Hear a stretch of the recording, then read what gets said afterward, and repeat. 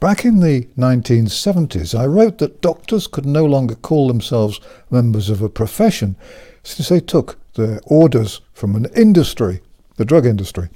The medical establishment sold out decades ago, and over the years I've been staggered by the way the British Medical Association and the General Medical Council have betrayed patients, and the way doctors have repeatedly allowed themselves to be tricked, cajoled and bought. Most now live in a cesspit of corruption where their professional lives are controlled by the most evil industry in the world. Most cases of type 2 diabetes could be treated with diet rather than pills. Heart disease is treated with drugs or surgery when it's been proved beyond doubt that it can be treated successfully with diet, relaxation and exercise. Doctors have repeatedly misdiagnosed dementia, and they've prescribed huge quantities of dangerously addictive benzodiazepine drugs. All that was bad enough, but things have got consistently worse during the last year and a half. Every day seems to bring new examples of professional lunacy. Unbelievably and unforgivably, doctors writing in the British Medical Journal have called for the medical profession to do less screening of patients and to cut back on prescribing treatment, open quotes, to help combat climate change, close quotes. Doctors have called for global warming concerns to be put above patients' interests. Let's get this straight. The medical establishment wants to cut back on diagnosing cancer early in order to save Big Ben from disappearing under 100-foot waves a week on Wednesday. This may be childish pseudo-scientific gibberish, but it's also terrifyingly wicked. If you can detect contempt in my voice, it's not because I can't hide it, it's because I want it to be there. The climate emergency is the true health crisis of our time, is the message from the medical establishment, who appear to have had their brains removed and replaced with those of 12-year-old girls. The medical establishment, who believe this, should all be certified insane and put into a coma to protect the public from their deranged utterings. There's not one jot of real scientific evidence for the myth of climate change. It was planned decades ago.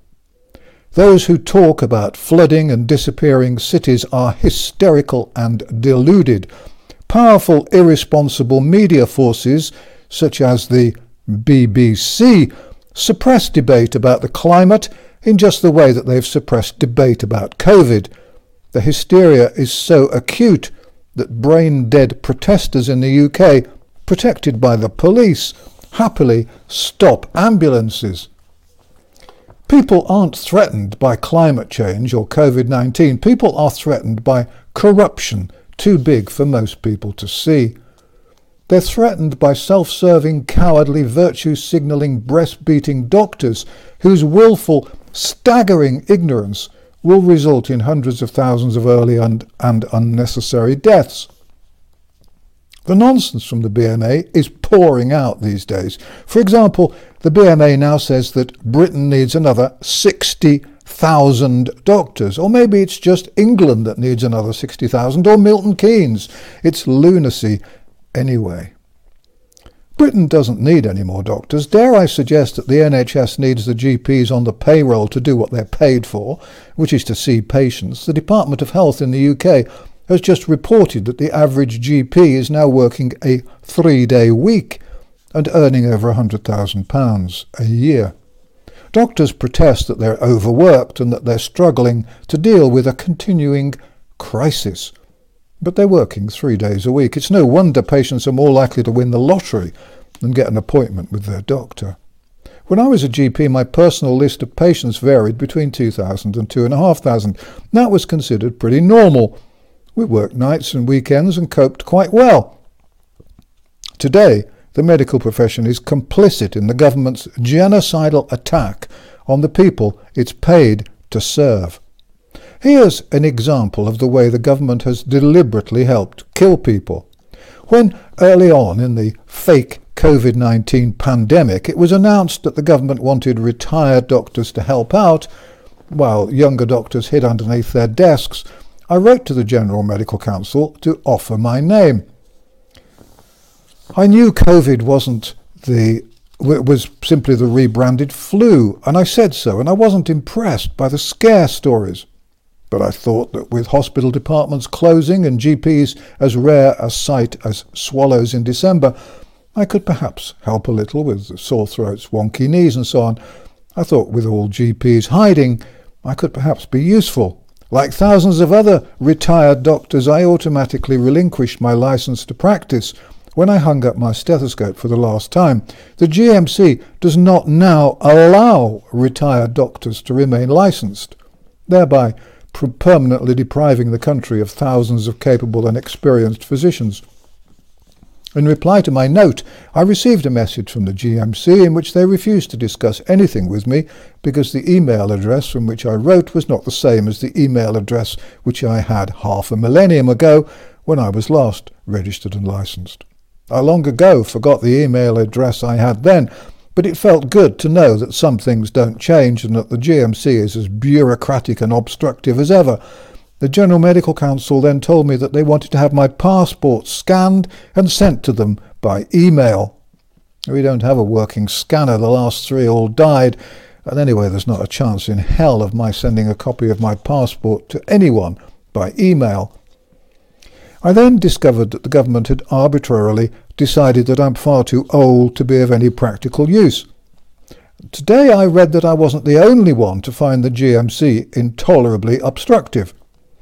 The GMC granted temporary emergency licenses to around 8,200 GPs who had retired or been off the register for other reasons. However, the GMC only gave the temporary licenses to GPs who'd been off the register for less than 5 years, so I was outside their approved timescale.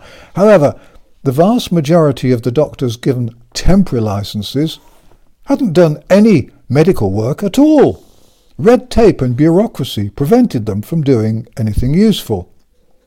And many additional retired doctors gave up the quest to be relicensed after finding that they had to provide 21 pieces of evidence, including evidence of prevent radicalization training, whatever that is.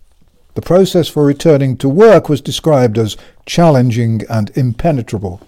It seems that the government really didn't want those extra doctors to be available. And yet, bizarrely, this week the government claimed the country desperately needs more doctors. If the government really wants to increase the number of GPs, it should simply invite retired GPs to emerge from retirement and perhaps work part-time. After all, many existing younger GPs, particularly female ones, only work 2 or 3 days a week, possibly to reduce their tax liabilities. That's not sexist, by the way, it's reality. And that's part of the reason for the shortage. Older GPs working half a week each would improve the GP service considerably and reduce the pressure on hospital accident and emergency services. But this won't happen. The government and the NHS will recruit a few foreign doctors, many of whom won't be able to speak colloquial English, and that'll be it. Those foreign doctors will be paid a fortune. Retired doctors will remain retired and unwanted. And it seems to me clear that here is yet more proof that COVID has been used as a cover for a programme of genocide. If the British government had wanted more doctors, it could have easily asked 10 to 15,000 fit and able retired GPs to come out of retirement. Most doctors only retired, often in their 50s, because they couldn't bear the GMC's hated bureaucratic revalidation programme, which requires doctors to spend much of their time filling in yet more forms. Some doctors spend 40% of their time just doing that, form filling. The fact is that practicing medicine's like riding a bike. It wouldn't take long to get back into the groove, and most doctors asked would have happily complied to help rescue the NHS from the mess of its own making. It's difficult to avoid the thought, by the way, that the GMC's absurd revalidation programme was deliberately introduced to force older, experienced, independent doctors out of the medical profession, thereby making it easier to destroy the NHS, to kill vast numbers of elderly and sick patients, and to push through the COVID-19 hoax and the COVID jab fraud. The only conclusion I can come to is that the government really didn't want more experienced doctors available before or after the COVID fraud. Why? Maybe the government realised that older, more experienced doctors, not bound by an NHS contract, without mortgages to pay and without future careers to worry about, might be more likely to question the whole COVID hoax. It's noteworthy that most of the few doctors objecting to the fraud have been older and more experienced physicians. Several thousand doctors screaming about the COVID lies and the COVID jab fraud wouldn't fit the plan, would they? And having thousands of experienced doctors around would have made it difficult for the government and the NHS to murder thousands of old people in care homes, nursing homes and hospitals. Young doctors, millennials, are, on the whole, I'm afraid, far too naive and self-serving to question authority. They don't understand the meaning of cognitive dissonance. You need to be angry, very angry, and to share information about the fraud with everyone you know. It's becoming clear just how ruthless the government was in ensuring that the genocide went ahead without hindrance. Here's more evidence. For example, it's now known that the private hospitals in the UK were paid billions of pounds to close their doors to private patients. The story was that they were being closed so that they could help support the overworked NHS during the pandemic. But the figures show that the NHS was never overworked. Indeed, parts of it, including intensive care units, were quieter than usual. In order to ensure that the private health hospitals didn't interfere with the genocide, a total of 7,956 private beds were rented at £400 million a month. Taxpayers had a bill running into billions. But for 39% of the days paid for, those beds were completely empty. A total of 187 private hospitals were rented together with the staff, but they treated an average of just 8 COVID patients a day. The vast majority of beds remained empty. This was clearly part of the genocidal plan. If private hospitals had remained open, umpteen thousands of patients would have been able to obtain treatment outside the NHS, or what's left of the NHS, and patients with cancer and heart disease could have been treated, and thousands of lives would have been saved.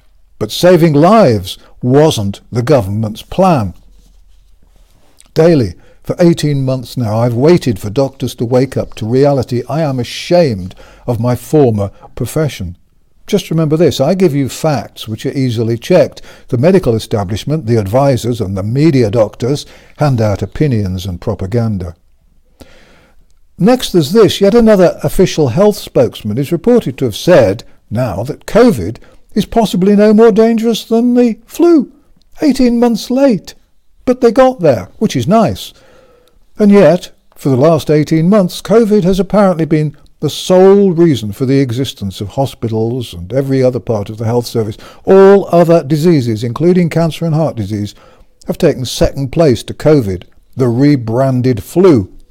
Once a patient's diagnosed as having COVID, whether they have symptoms or not, they put on a special COVID ward. All decisions about their treatment then revolve around the assumption that they have COVID and are a threat to everyone. Other treatments are denied or suspended. The staff have been indoctrinated into believing in the sanctity of the PCR test, proven to be a pointless exercise, and into believing that COVID can be spread asymptomatically when the evidence shows that's not true. That masks are vital when the scientific evidence proves they do more harm than good. Medical staff have, for the first time in history, put themselves and their needs above their patients. Medical staff have, for a year and a half, practiced militarized medicine by numbers. COVID has been all that matters. And now things are about to get worse. Doctors and nurses are going to practice a new brand of medicine defined and downgraded by the global warming pseudoscience.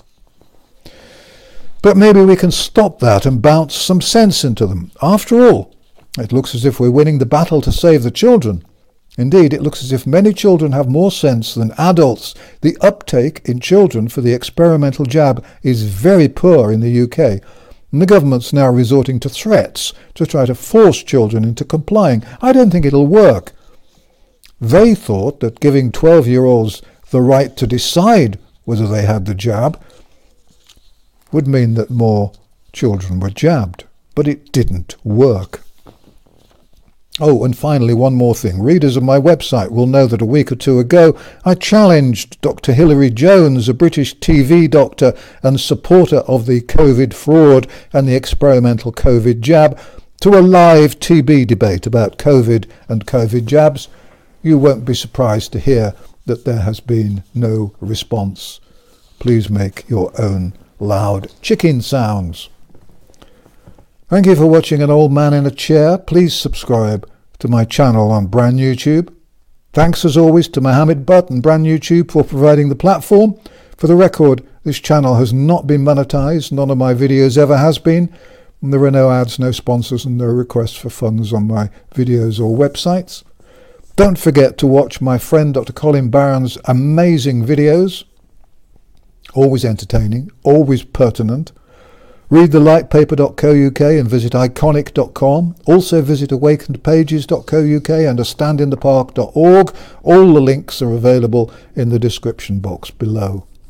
Please visit my websites, vernoncoleman.org and vernoncoleman.com. Vernoncoleman.com is more old-fashioned but contains hundreds of articles on animal issues and other stuff in addition to health. You can find free books on both sites. Finally, although it may feel like it at times, please remember that you're not alone. More and more people are waking up, and once they're awake, they don't go back to sleep. If we're going to win this war, we have to fight with passion, with determination, and with the facts. Distrust the government, avoid mass media, and fight the lies. And thank you for watching An Old Man in a Chair.